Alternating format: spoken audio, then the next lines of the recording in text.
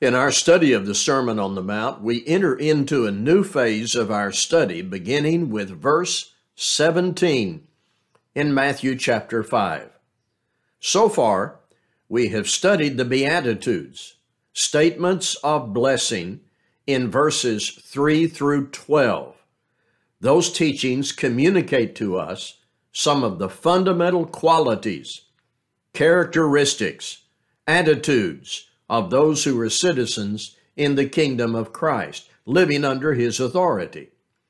Recently, in verses 13 through 16, we were concerned with the influence that is exerted by those citizens, the salt of the earth and the light of the world. Now let me take a few moments to introduce the next section. Let's think about this. Jesus was a first century Jew, and he was teaching first century Jews. All right? Jesus did not just come along and echo the prevailing religious teaching of the day. He didn't just fall comfortably into the traditions, the status quo of his time.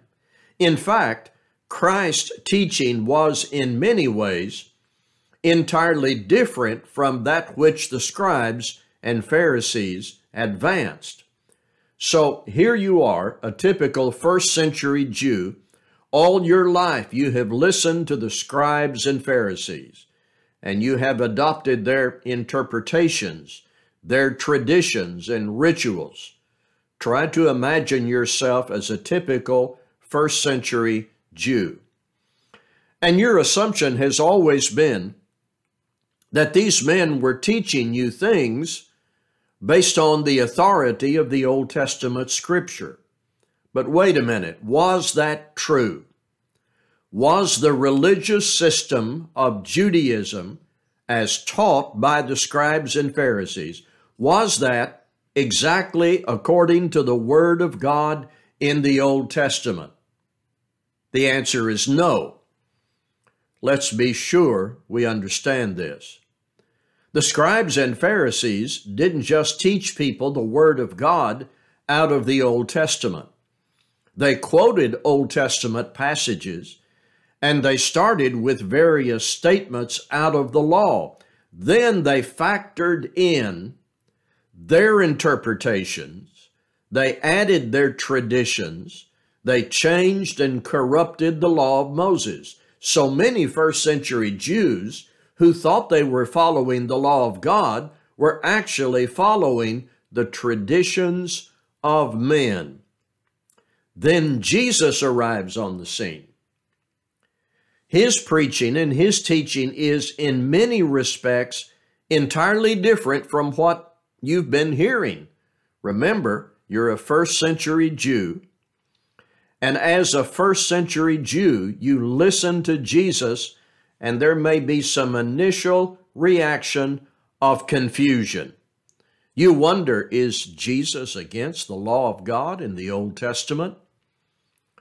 Why is his teaching so different from the scribes and Pharisees?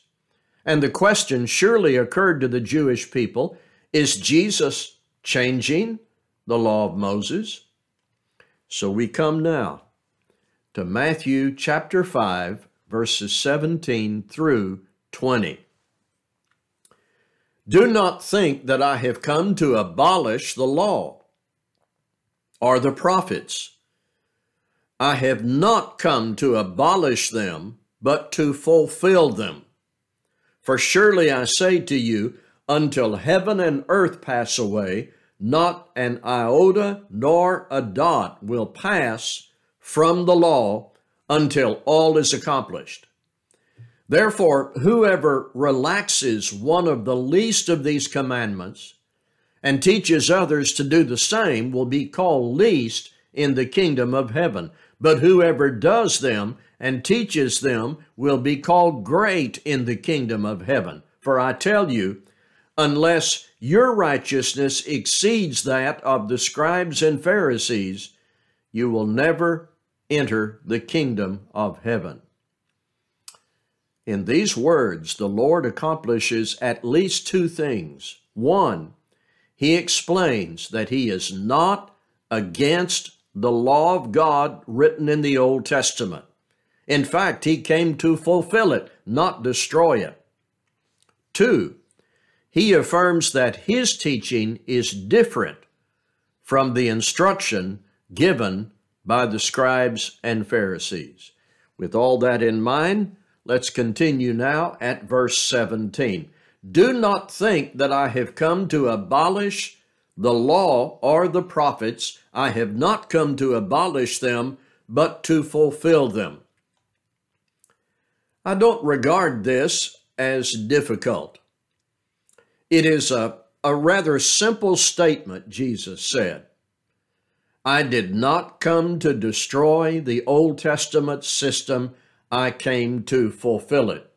To first century Jews, it may have sounded like Jesus came to destroy the Old Testament system, to take issue with it, denounce it, strike it down. Jesus said, no, I didn't come to destroy it. I came to fulfill it.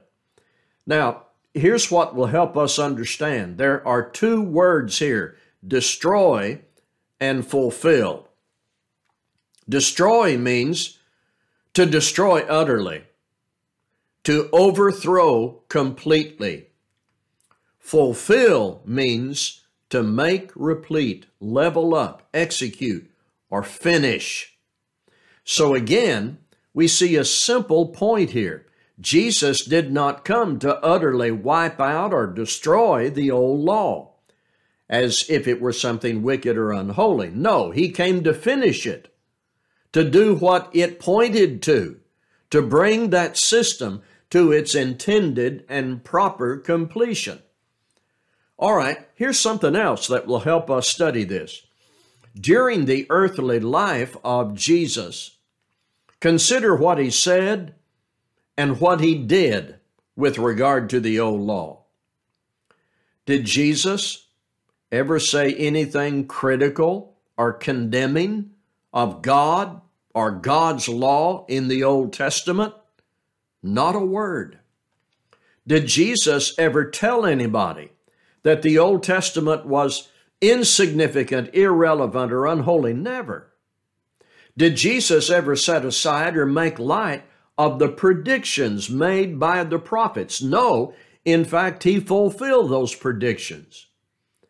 Did Jesus, remember, he was a first century Jew, did Jesus ever disobey the actual law of God in the Old Testament? Not a single time. He kept it perfectly. So here's our conclusion. Jesus did not utterly destroy the law or tear it down. He didn't regard it as something unworthy. He fulfilled it. He brought it to its necessary and proper consummation. He lived by the law himself, never violating it. He commanded the Jews to obey it while it was still in force. He fulfilled the prophecies of the law. He quoted from the Old Testament. You see, Jesus didn't come to destroy it. He came to fulfill it. He brought that Old Testament system to its intended end. Paul wrote in Romans 10 and verse 4, Christ is the end of the law. Here's one way to look at it. The old law was like a bill or a debt that had to be paid before it could be put aside. Jesus, by his perfect life, his death, burial, and resurrection, marked that bill paid in full. He didn't come to destroy it. He came to fulfill it. He stamped it paid in full so that it could then be set aside. This is why it says in Luke 24:44 that after the resurrection, Jesus said to the disciples, "These are the words which I spake unto you while I was yet with you, that all things must be fulfilled, which were written in the law of Moses and in the prophets and in the Psalms concerning me." And in Acts 13:9, Paul said, "And when they had fulfilled all that was written of him, they took him down from the tree. So let me repeat myself. We need to understand this. The old law was like a bill or a debt that had to be paid before it could be put aside. Jesus, by his perfect life, his death, burial, and resurrection, marked that bill paid in full. He didn't come to destroy it. He came to fulfill it, to bring it to its completed end. He stamped it paid in full so it could be set aside.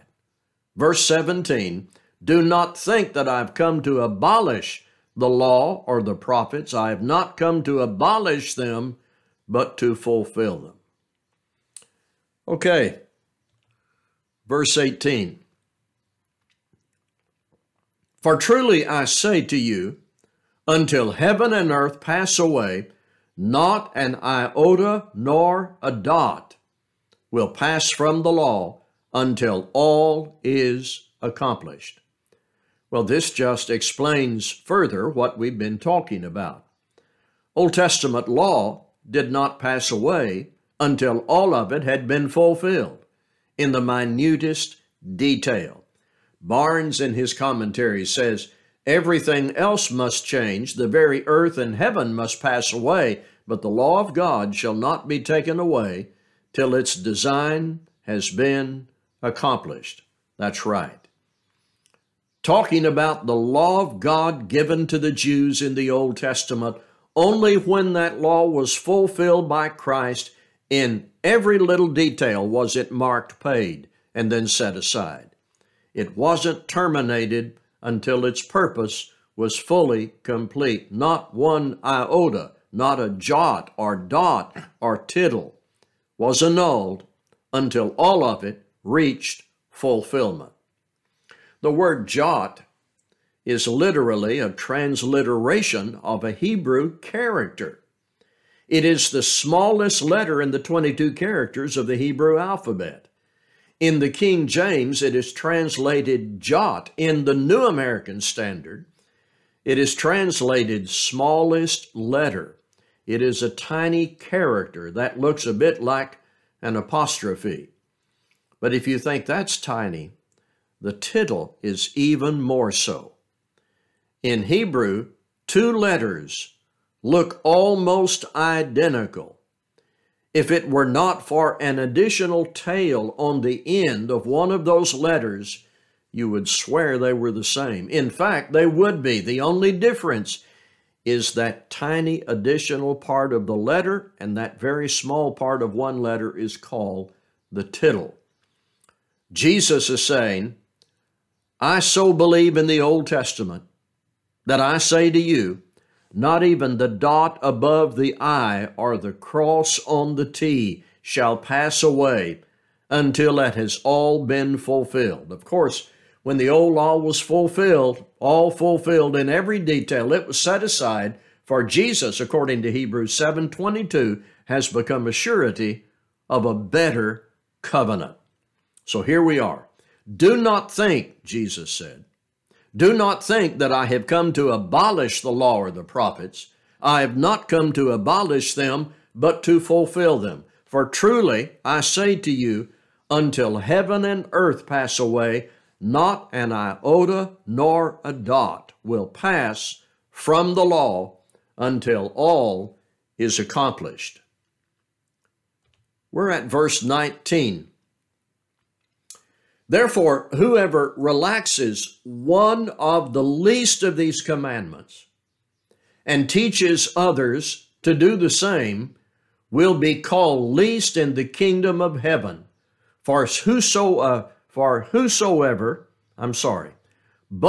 whosoever does them and teaches them will be called great in the kingdom of heaven.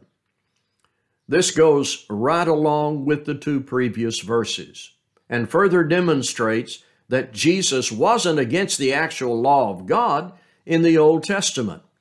As long as the law of the Old Testament was in force prior to the death of Christ, Jesus never did encourage or condone disobeying the law, did he? No, Jesus obeyed that law himself, and he taught others to obey it while it was in force.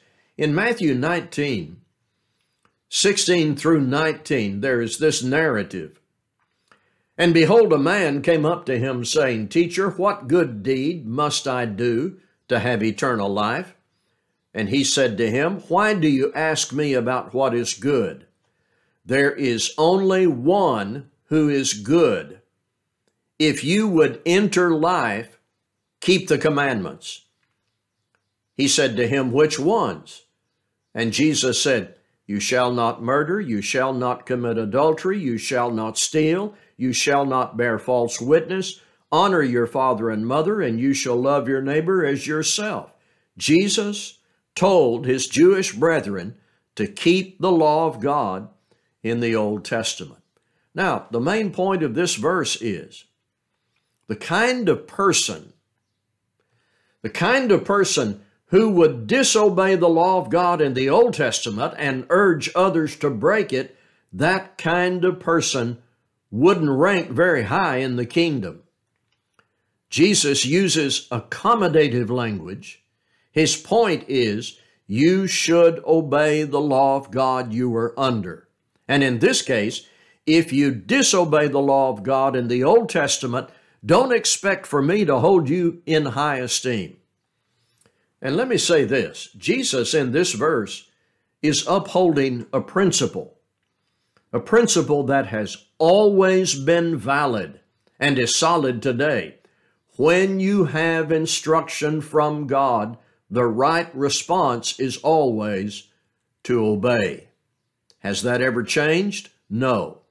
So whether we're talking about the Jews under Old Testament law or the gospel of the New Testament, anytime there is instruction from God, man's response should be to obey. Verse 20, For I tell you, unless your righteousness exceeds that of the scribes and Pharisees, you will never enter the kingdom of heaven. Now, do you remember how I introduced our study? You are a first century Jew. You hear Jesus teach things you've never heard and you wonder, is he destroying the Old Testament? He says he isn't, but he came to fulfill it. Yet, much of what Jesus taught was not identical to the teaching of the scribes and Pharisees. And Jesus, remember, did not fall comfortably into their human traditions and creeds. The scribes and Pharisees had corrupted the law of God. They went beyond Scripture. They developed their own human system of religion. So whatever righteousness they had was their own, not God's. Now Jesus is saying here in verse 20, the righteousness I came to establish is not the same as that which is advanced by your religious teachers. Jesus is saying in verse 20, if you follow me, if you obey my instruction, your righteousness will exceed the righteousness of the scribes and Pharisees. See, Jesus didn't just teach rituals. He didn't place emphasis on following human tradition. What Jesus taught was designed to change hearts and therefore change behavior. The scribes and Pharisees quoted the Old Testament, but their emphasis was on externals, rituals, right behavior on the outside, without the necessary purity of heart on the inside. Jesus is saying, if you will follow me, obey my instruction, you will be pure and right from the inside out.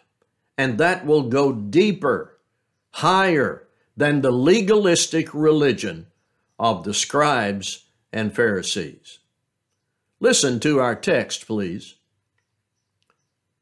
Do not think that I have come to abolish the law or the prophets. I have not come to abolish them, but to fulfill them.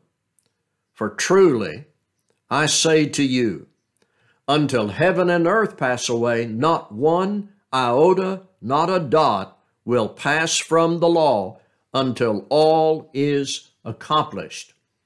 Therefore, whoever relaxes one of the least of these commandments and teaches others to do the same will be called least in the kingdom of heaven. But whoever does them and teaches them will be called great in the kingdom of heaven. For I tell you, unless your righteousness exceeds that of the scribes and Pharisees, you will never enter the kingdom of heaven. Brother in Christ, writer, preacher Paul Earnhardt wrote this: Jesus' attitude toward the Old Testament scriptures now becomes unmistakably clear because they are his Father's words. Far from being abolished or subverted, they are to be fulfilled to the last minute detail. And even more significantly, he was to fulfill them. We appreciate you being with us during this YouTube video. Next, we will look at the subject of anger, not as taught by the scribes and Pharisees, but as taught by Jesus Christ in Matthew 5:20 through 26. Thank you